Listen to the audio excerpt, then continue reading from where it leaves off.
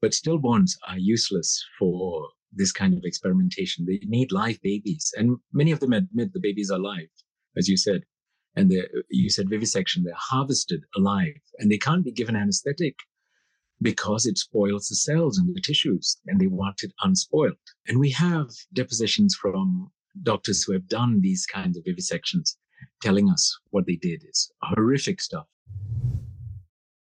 Believe it or not, there are all sorts of priests who actually see the scandals happening in the church and in the world, and yet they say nothing, or next to nothing.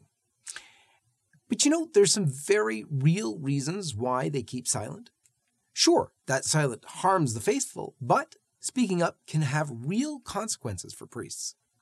The newly formed Society for Cancelled Priests actually shows us that the growing trend of priests being suppressed or suspended or even excommunicated is no longer a rare phenomenon. More and more priests are suspended, some for celebrating the traditional Latin Mass, some for the Novus Ordo Mass in Latin, doing Orthodox things, others for refusing the COVID jab, still others for standing against abortion, homosexuality, and contraception.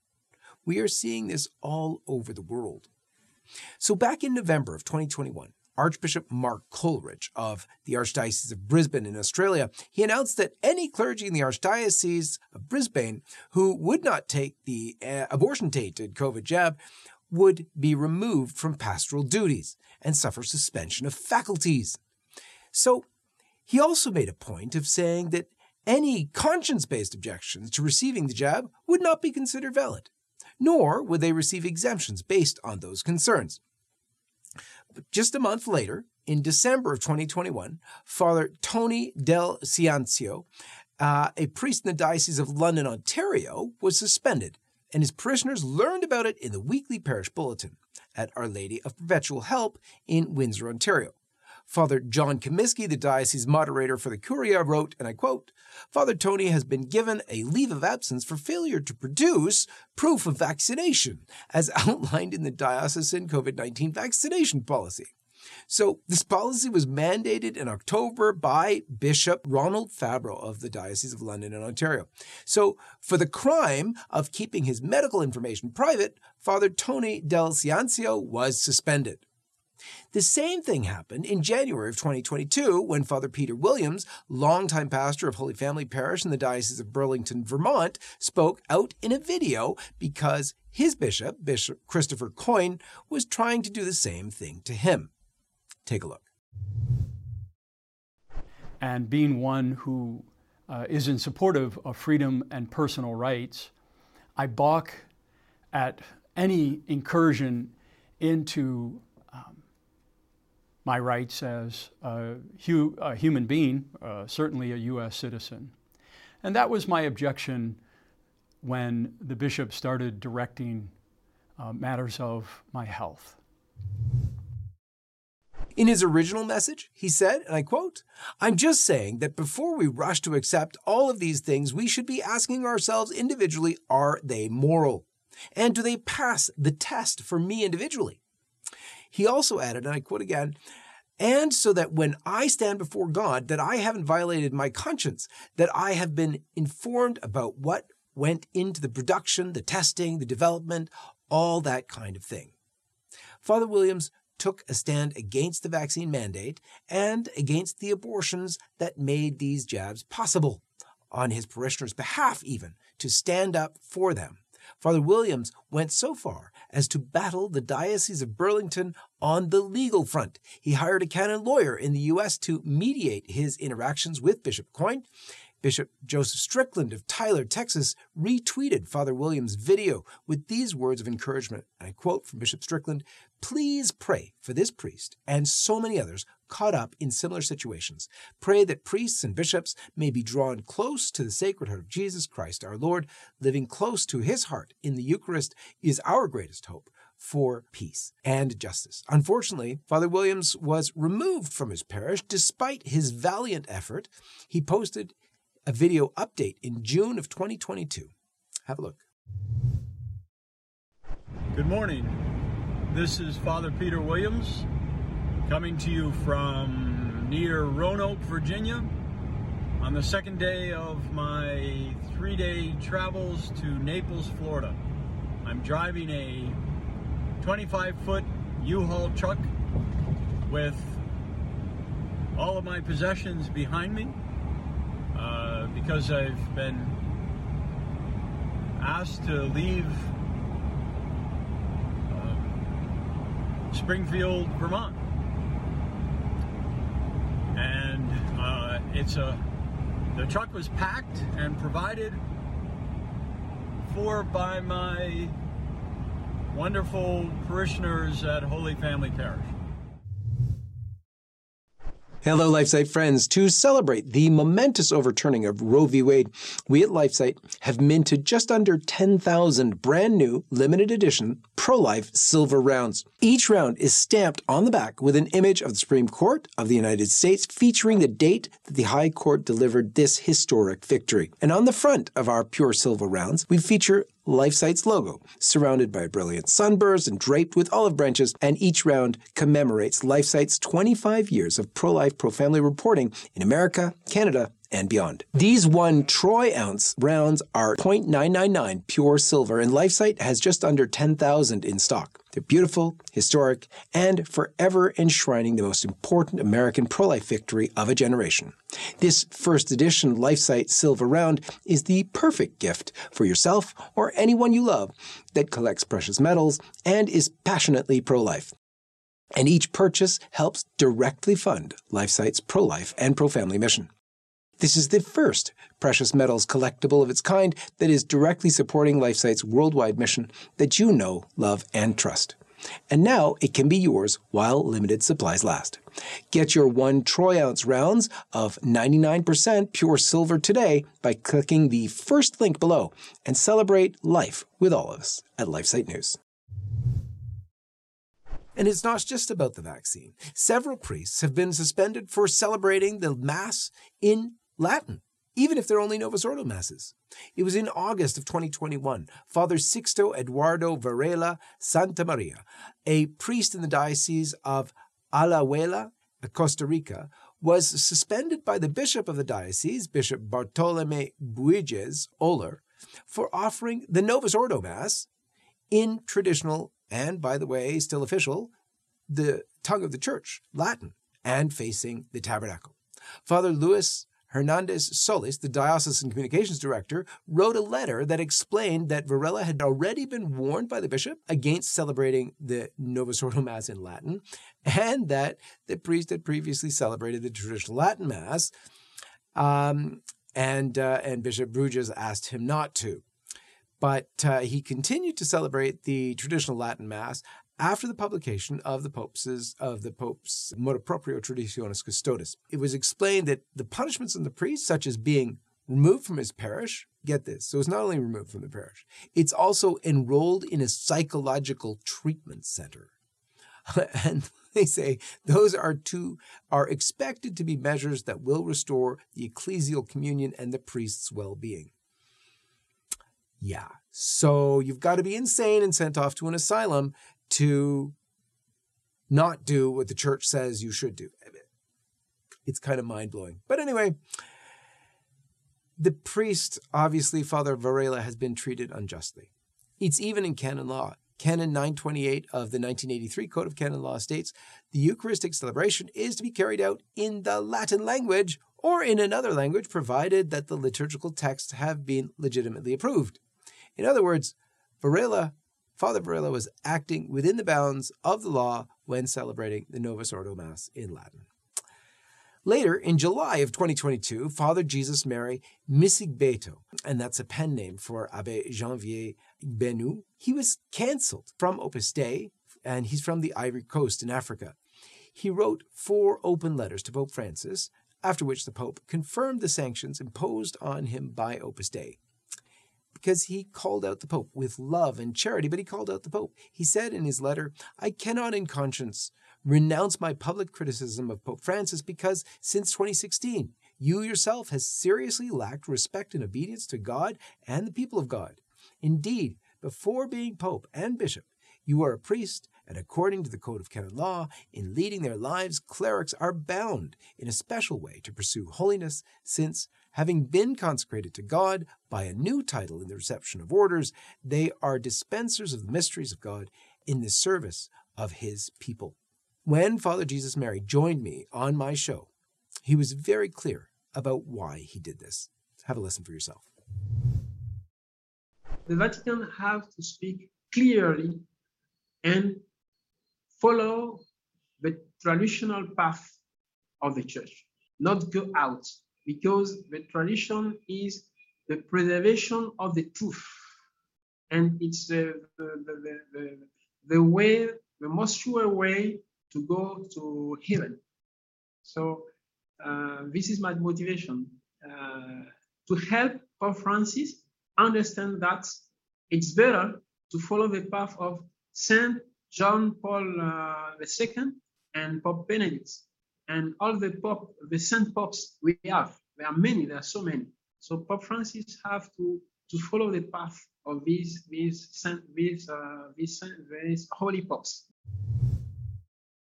So Father Jesus Mary was suspended not only because he celebrated the Latin Mass, but also because he stood against the Pope's support of gay marriage or gay unions or whatever.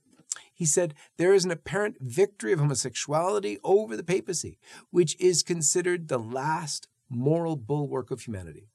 Of the 266 popes the Catholic Church has had, Pope Francis is the first to have accepted homosexual civil coexistence laws, end quote. So this reminds me of another priest, 85-year-old Father Donat Gionet, for speaking out against homosexuality and abortion.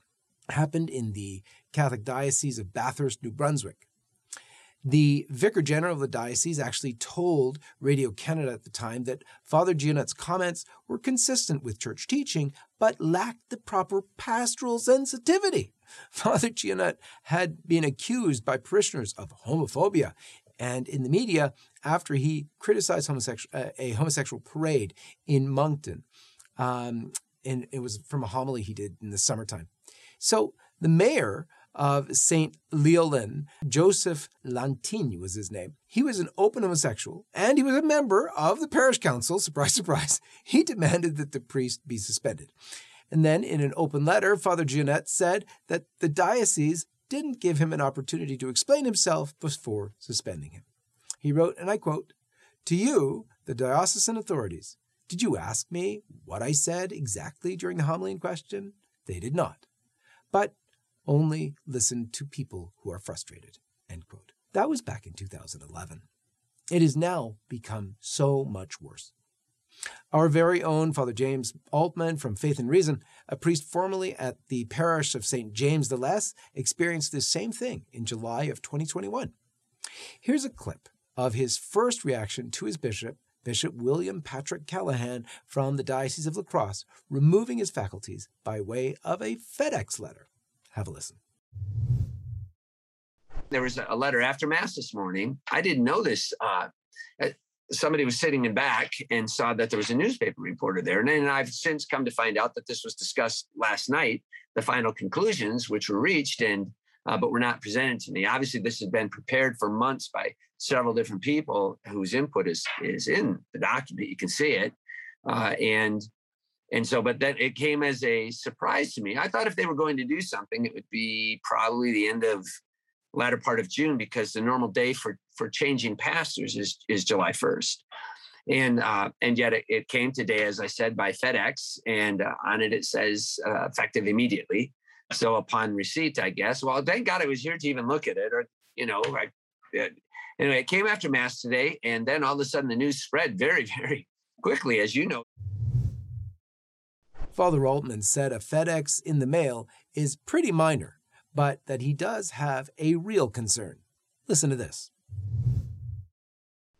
You know what concerns me? I don't care what they do to me. Honestly, I don't care. If I get martyred in the end, well, so be it. Like I always joke, it might be the only way I get to heaven. What troubles me is the interference with the feeding of God's children, which is through word and through the sacrament, both of which were denied to people over the past 15 months. And as I said, they haven't come forward yet and apologized for denying. They have one job to do. You've heard me say this. I have one. This is not rocket science. They have one job to do, which is to feed the people and take care of their eternal souls, not worry about whether you or me, you or I get a cough and something that 99.95% or something of people under the age of 70 recover very nicely. Father John Lovell, who is the co-founder of the Coalition for Cancelled Priests, talked about why priests are removed from their positions. And he says it's because they are, quote, too conservative. He talks about his own suppression on another episode of my show. Have a look. At about 6 weeks after he was made bishop, he removed me from ministry. He tried to suspend me. Rome overturned that immediately. And then he basically withdrew his original decree. And the very next day issued a new decree restricting my ministry in a non-penal, non-judicial way. And when you discover what that means, John Henry, let my canon lawyers know. And so for the last 10 years, we've been fighting both on the local level, but also in Rome to restore my good name, because as you well know, diocesan priests especially are very public figures. And so when we get removed, a lot of times people think, well, there must have been a reason for that. And I can tell you right now in the Diocese of Rockford, Bishop Malloy has removed over 12 priests that have no accusation, no allegation against us. And he just simply removed us because we're not yes men, or we're too orthodox or too conservative.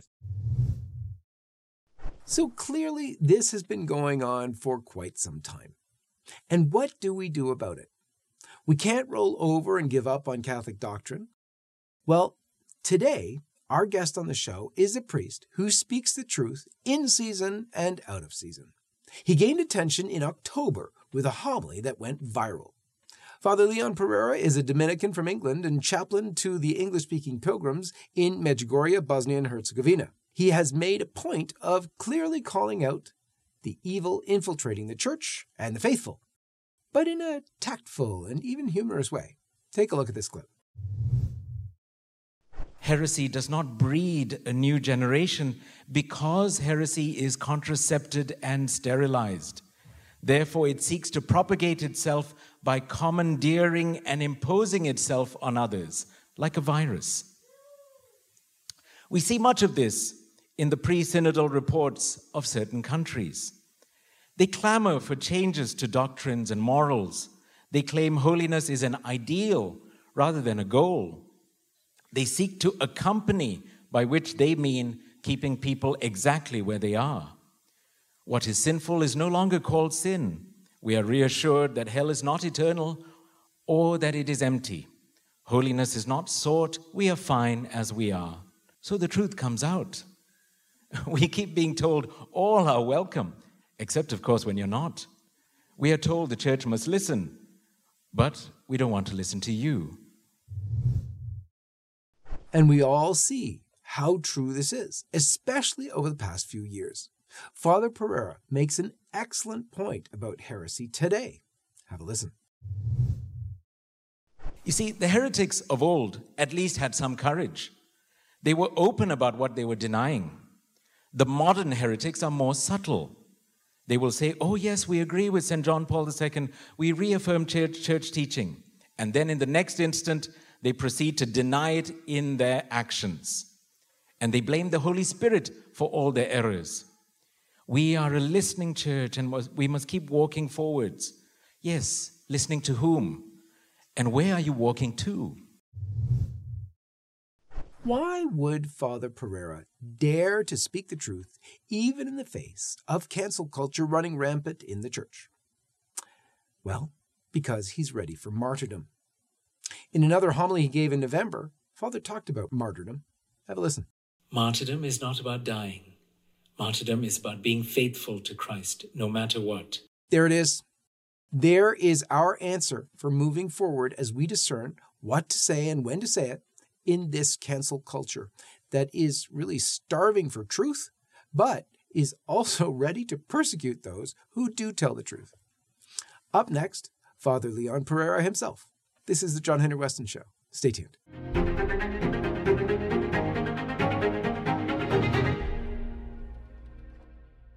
Father Leon Pereira, thank you for joining us. Thank you, John Henry. It's good to be here. Father, we always begin with the sign of the cross, if you wouldn't mind leading it for us. Of course. In the name of the Father, and of the Son, and of the Holy Spirit. Amen. Amen. Well, I think, Father, many, many hundreds of thousands of people watched your homily there from Medjugorje, from the church there, and we're just so delighted. Finally, someone is saying what's on our hearts. Someone is saying out loud, because I think often Catholics in the pews think we're going crazy. We're seeing this stuff. Nobody else is seeing it. And the priests aren't saying it from the pulpit. So are we losing our minds?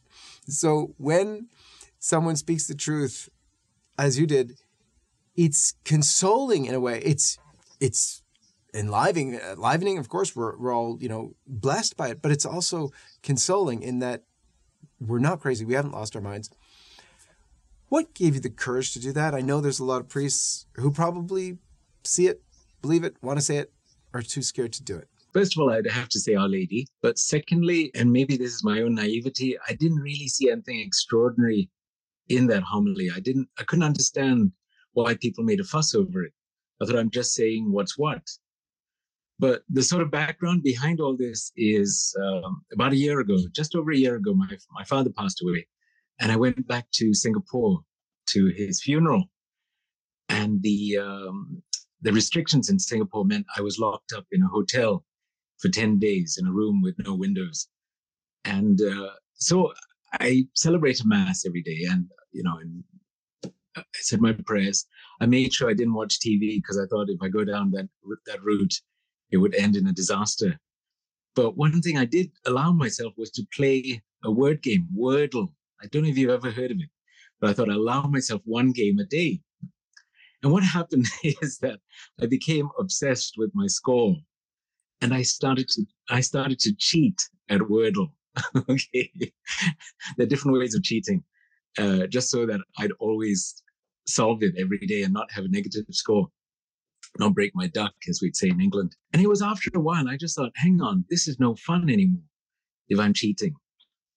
Okay, and I was thinking about how these days everyone has to win. Sports day in schools, everyone is given an award or a sticker. Now, kids are not dumb. They know that if everyone is a winner, it also means everyone is a loser, and that all of this is meaningless. It reminds me of the early 90s when I was at university and our Prime Minister, John Major, went around declaring all sorts of institutions to be universities. And this was made fun of. If everything becomes equalized, made easy like this, it means it's not really of any value at all. So that's where the idea came from. So I was thinking about the prodigal son, in the pigsty, looking at the acorns or whatever it is, hungering after the husks that the pigs were eating.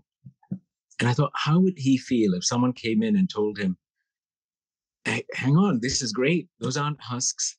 Those, that's like, I don't know, pate, foie gras or something, and a steak, and that's not swill water, it's red wine. And this is not a pigsty. It's a beautiful palace. You don't have to go anywhere. Stay here. And I thought, this is actually what's going on. When we start telling people that they're okay in their sins, then we're telling them you don't have to go back to the Father's house. We pretend that they are already in the Father's house. But deep down, they know this is a joke. They know it's a lie. And they feel it. There was some program made by, I'm not sure if I should mention names, but a certain priest of a certain society who is trying in his way to love people in the LGBTQ community. We're fully okay with mentioning Father Martin, but you go ahead, Father. Okay. Oh, well, I didn't want to embarrass him. Okay, well, Father James Martin. I watched most of that video, and the whole thing seemed to be like showing everyone how kind and wonderful Father Martin is, and I'm sure he is. And there was a young man there who had his doubts, not about Father Martin. He just said, I feel welcome and loved, but I forget his exact words, but he said, I wonder if it's just Jim, as he called Father Martin, Jim. whether he actually belonged to the Catholic Church or to the Church of Jim. And I think that young man had an inkling of what was really going on. If we water down the truth, if we tell people their sins are actually their virtues and all that, what church do they belong to? Do they belong to Jesus Christ, or do they belong to the Church of me? And I think in the end, they belong to the Church of me. And that's kind of pointless. I didn't shed my blood for anyone. I can't save anyone. I didn't rise again from the dead for anyone. I'm not a savior.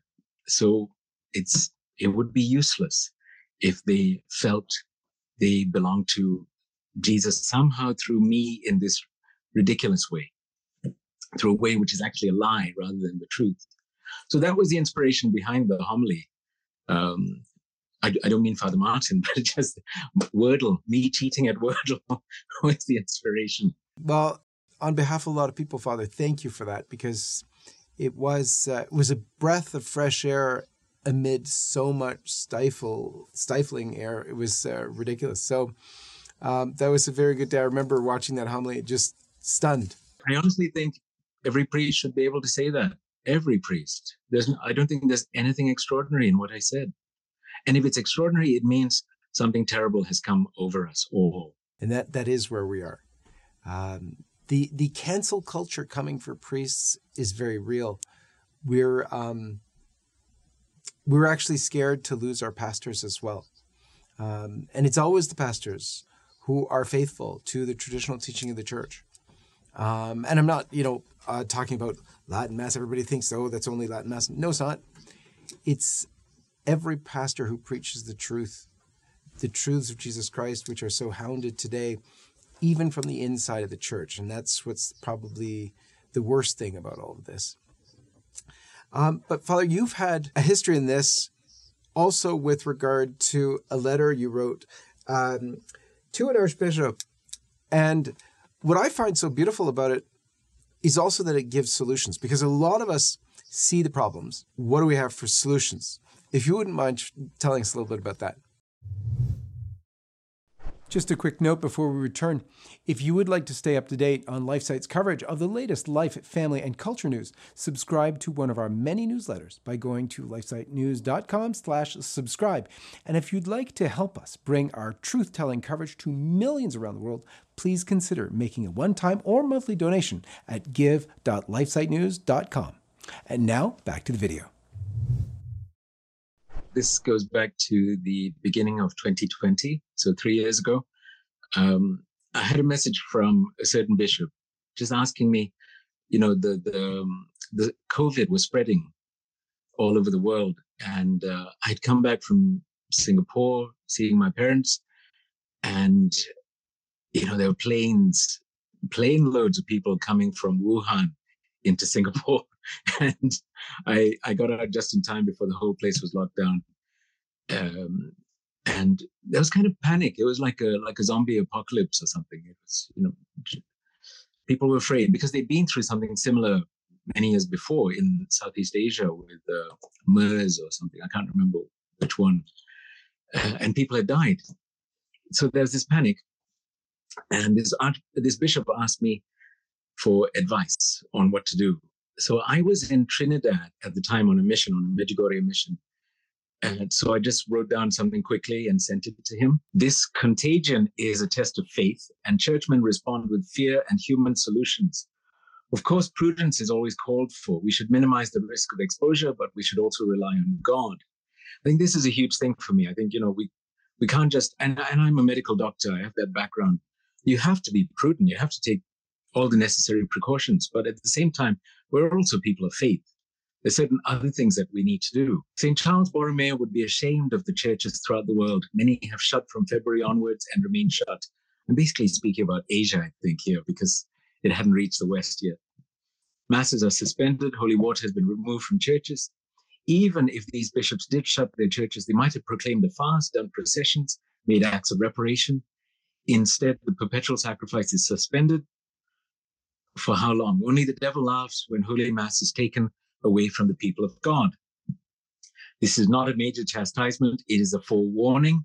It is a mini version of what could happen.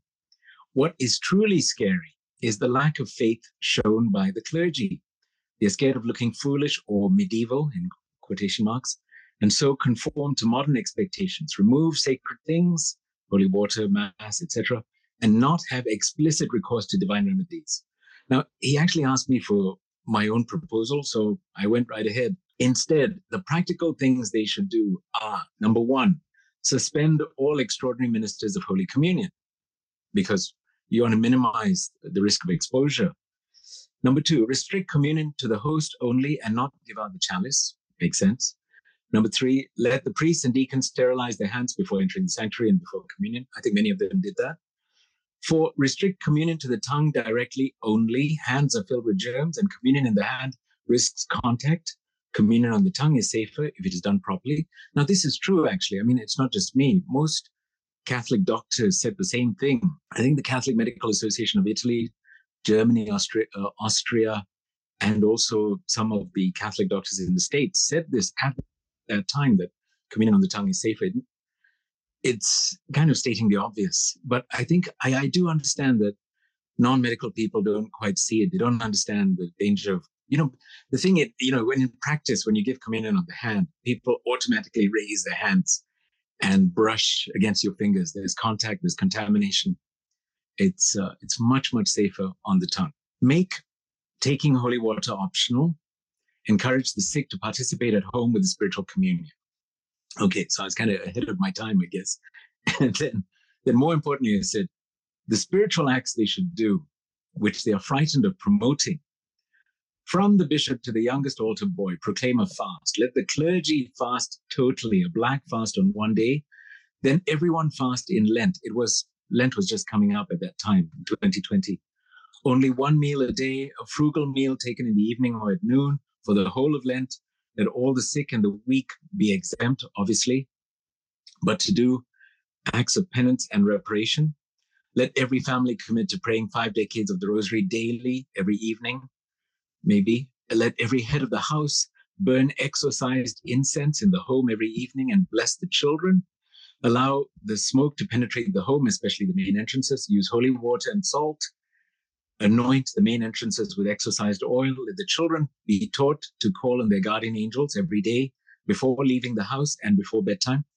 I guess I envisaged that children would still go to school because COVID doesn't really affect children. Let the parish, led by their pastors, process around their church every day and around the parish once a week. And let the churches sound their bells at sunrise and sunset. If the bells have not been blessed by the bishop, let him see to it immediately. And finally, let the bishop lead a public consecration of himself and his flock to the Sacred Hearts of Jesus and Mary. So that was basically what I said. And I still stand by all of that. I do. I don't understand why more bishops and priests didn't do this. When we shut our churches, I understand the panic because they're afraid I don't want to be responsible for spreading this disease and people might die. But like the excessive steps taken, it kind of shows the lack of faith in the clergy, within the clergy. That, they're saying the sacraments, well, we don't really believe in them. They're not that important. Stay at home. That's it. The only important thing is this disease. That's it. That's what we're saying when we act like that. Two stunning things, Father, that go right along with that. One, sad but humorous. I mean, from a faith perspective, they closed Lourdes. The place of healing closed during a time of the greatest need of the place of healing, or supposedly, if it was a pandemic that was so bad. That was one thing. But a much more sad thing and much more severe thing that I think shocked a lot of Catholics to their core was some bishops telling their priests they could not go and give the last rites to the dying. My father died without the sacraments, having been a faithful Catholic all his life. He had dementia, so I don't know how much of it he knew what was going on. But no, he was not seen. I don't know. He was given communion by a lay person who'd come around. One of his old neighbors would come now and then, but he died without anointing. Yeah, my mom was in a similar situation. I was even unable to go to her for her funeral and so on. So in the old days in the litany, we would say, from a sudden and unprovided death, deliver us, O Lord. The unprovided meant not getting the last three sacraments: confession, communion, anointing. Well, not necessarily in that order, but we want, because it is a viaticum, the thing you take with you on the journey from life to the eternal life. I found it very disappointing, because I don't know if disappointing is the word. I wasn't sitting around looking at other priests and judging them. I was more thinking, what's going on? Do they not believe? And I think maybe that's also at the heart of what I preached in that homily. If people want to play fast and loose with the church's teachings, or the teachings of Jesus, in fact, if they want to pretend that they're wiser than Jesus, that they're more merciful than Jesus, then they're saying something extraordinary. They're saying, first of all, to John the Baptist, they're saying, John the Baptist, you are a cretin because you opposed Herod taking his brother's wife, when you should have just accompanied them and not be condemning them. This language is terrible. No, you're not including them. And then say to King Herod the Great, when he slaughters all the infants under 2 years old, no, King Herod, you're a good Catholic, carry on receiving communion. This is what we're saying. And if we're doing that, and I can't help being a doctor, I'm going to diagnose.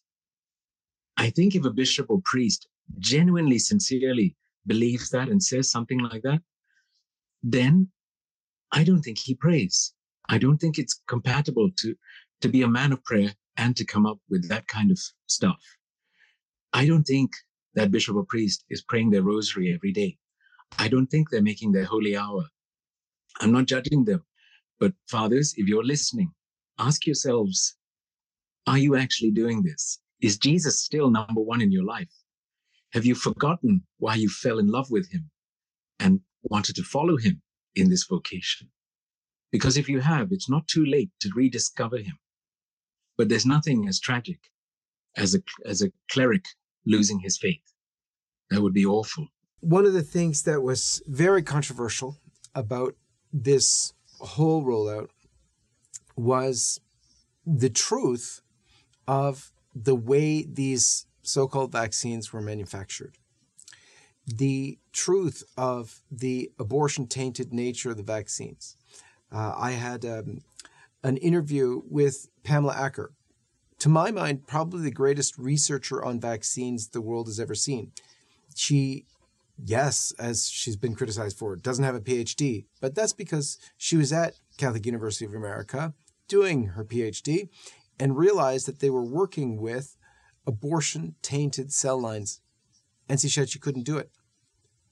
And that cost her her PhD. So she gladly left it. Now, she had a disability, so she kept reading on the topic for the rest of her life.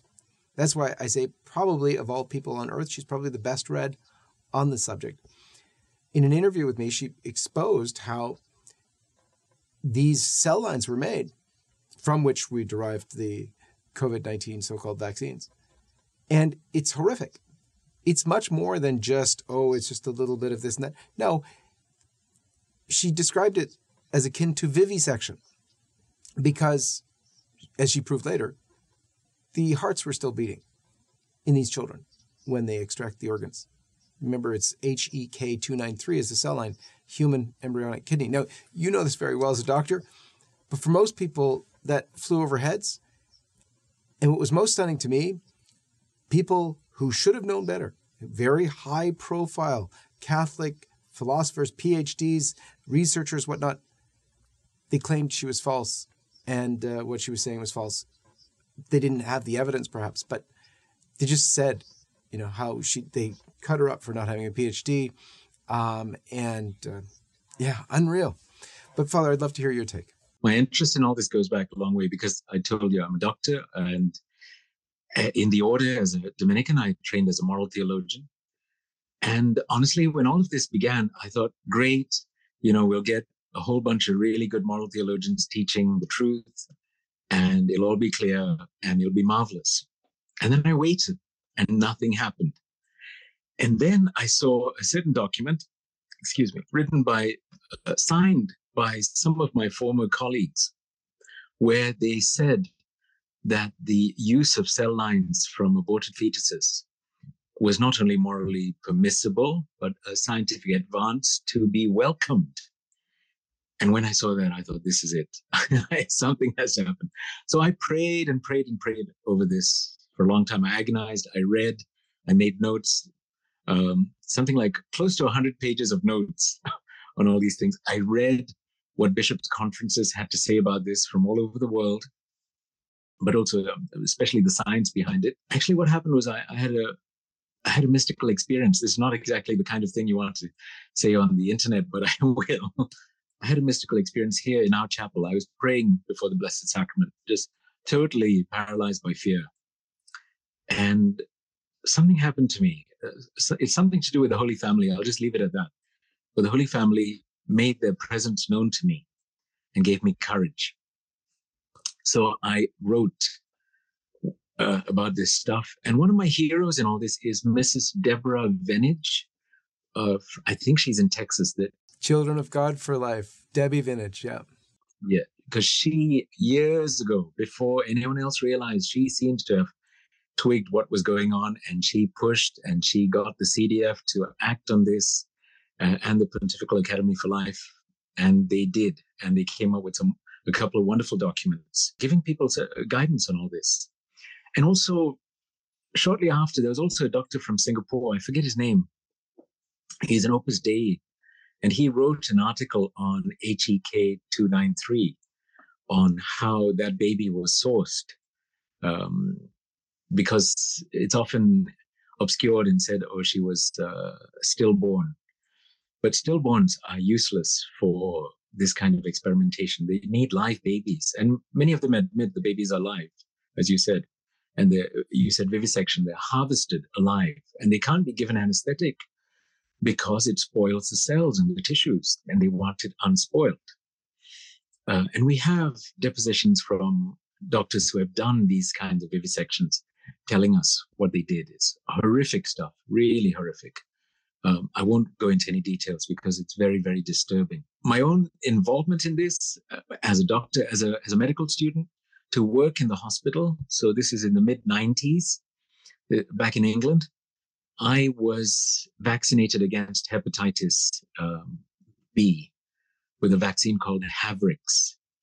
Now, I didn't know until a couple of years ago that Havrix contains cells from a little baby boy aborted in 1965.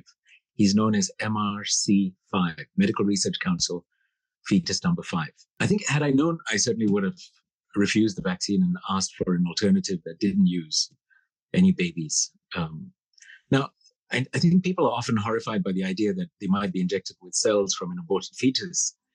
It is horrifying, but it's horrifying because the child was killed, unjustly killed.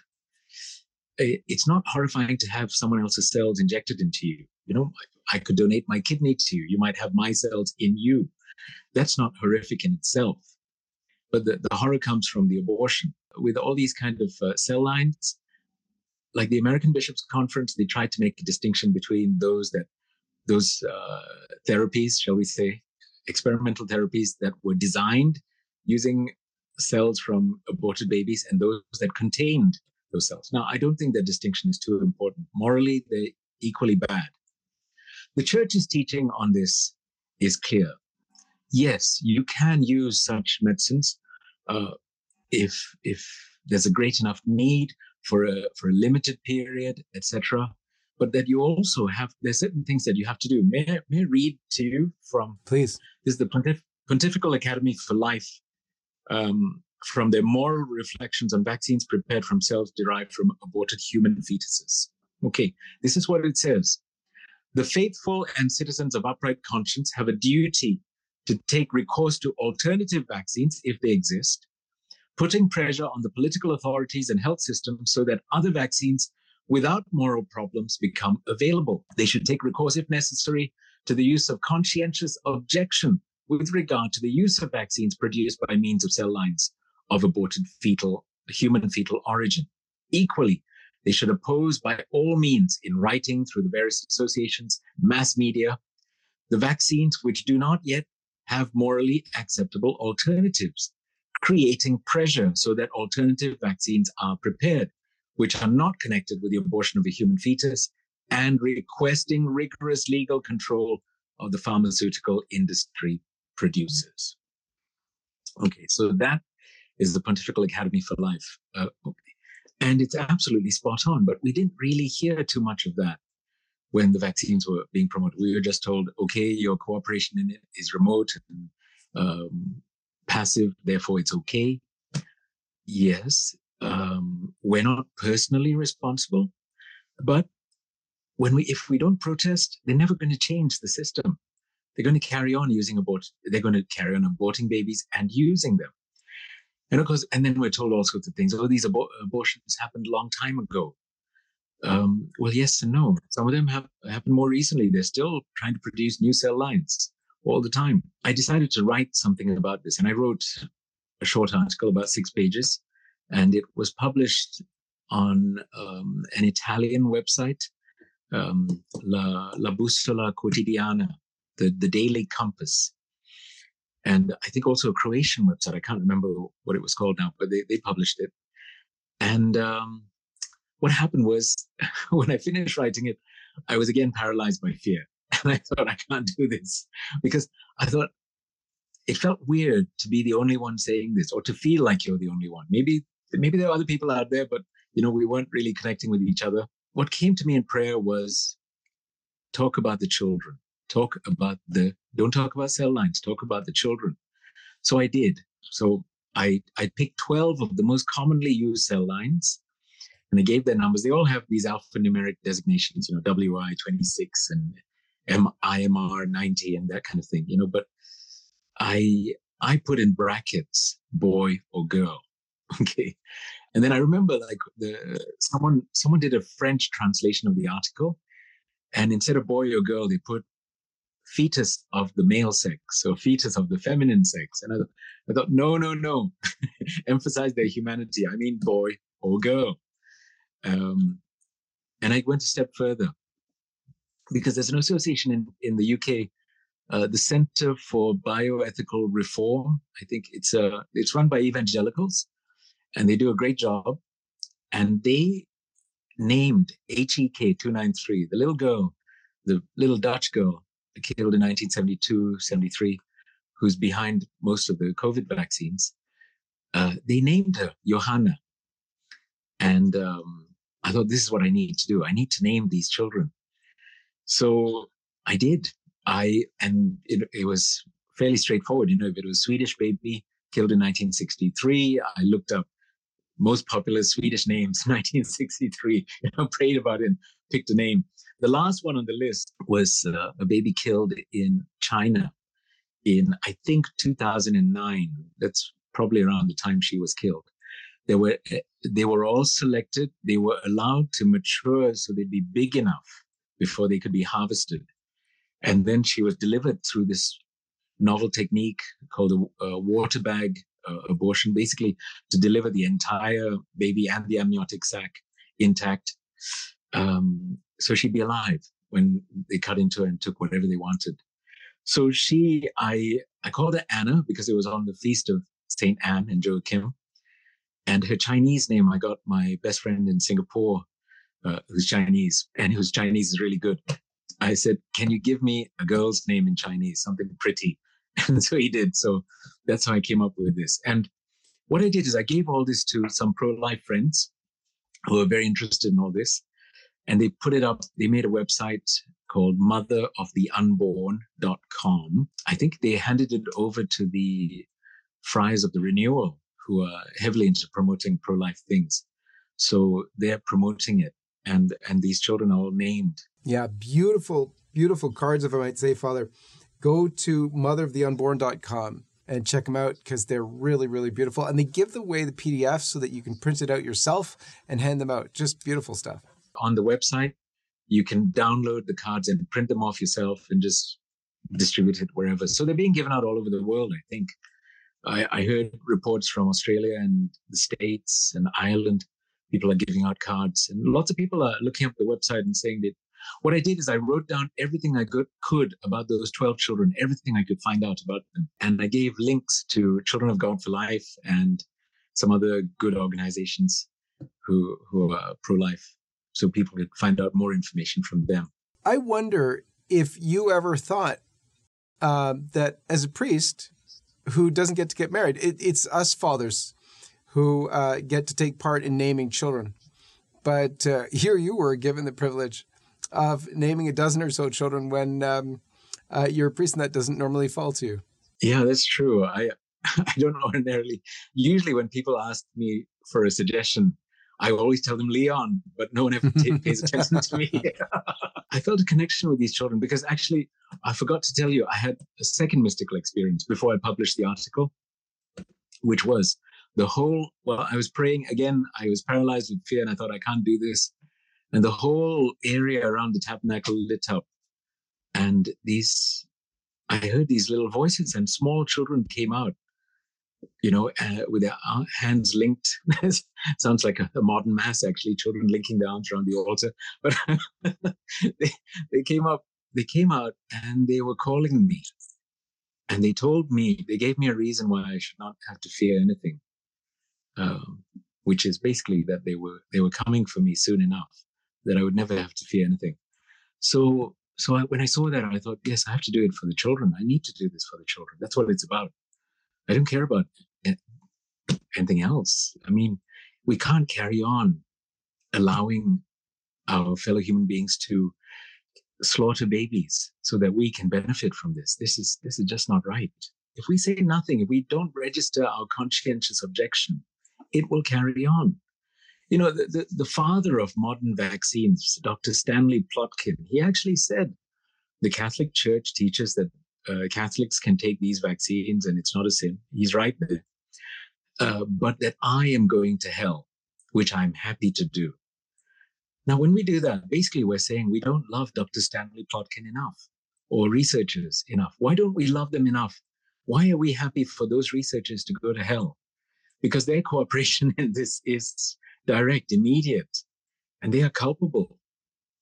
When we only say things like, oh, well, we can take the vaccines, we're okay. That's a little bit selfish.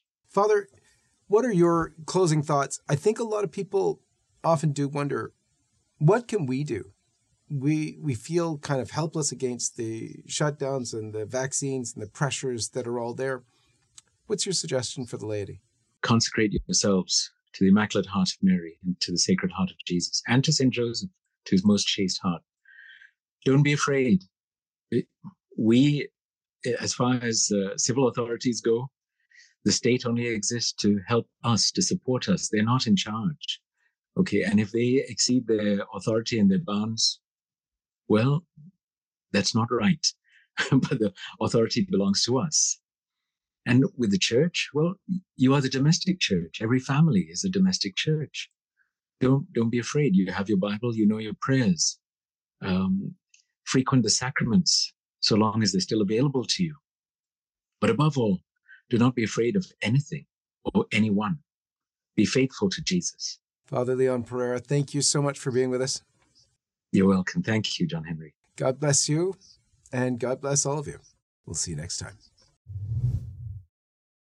Hi, everyone. This is John Henry Weston. We hope you enjoyed this program. To see more like it, be sure to hit the subscribe button below to get all the latest content from LifeSite News. Check the links in the description to read more and connect with us on social media so that you can stay up to date with all the latest life, family, faith, and freedom news. Thanks for watching, and may God bless you.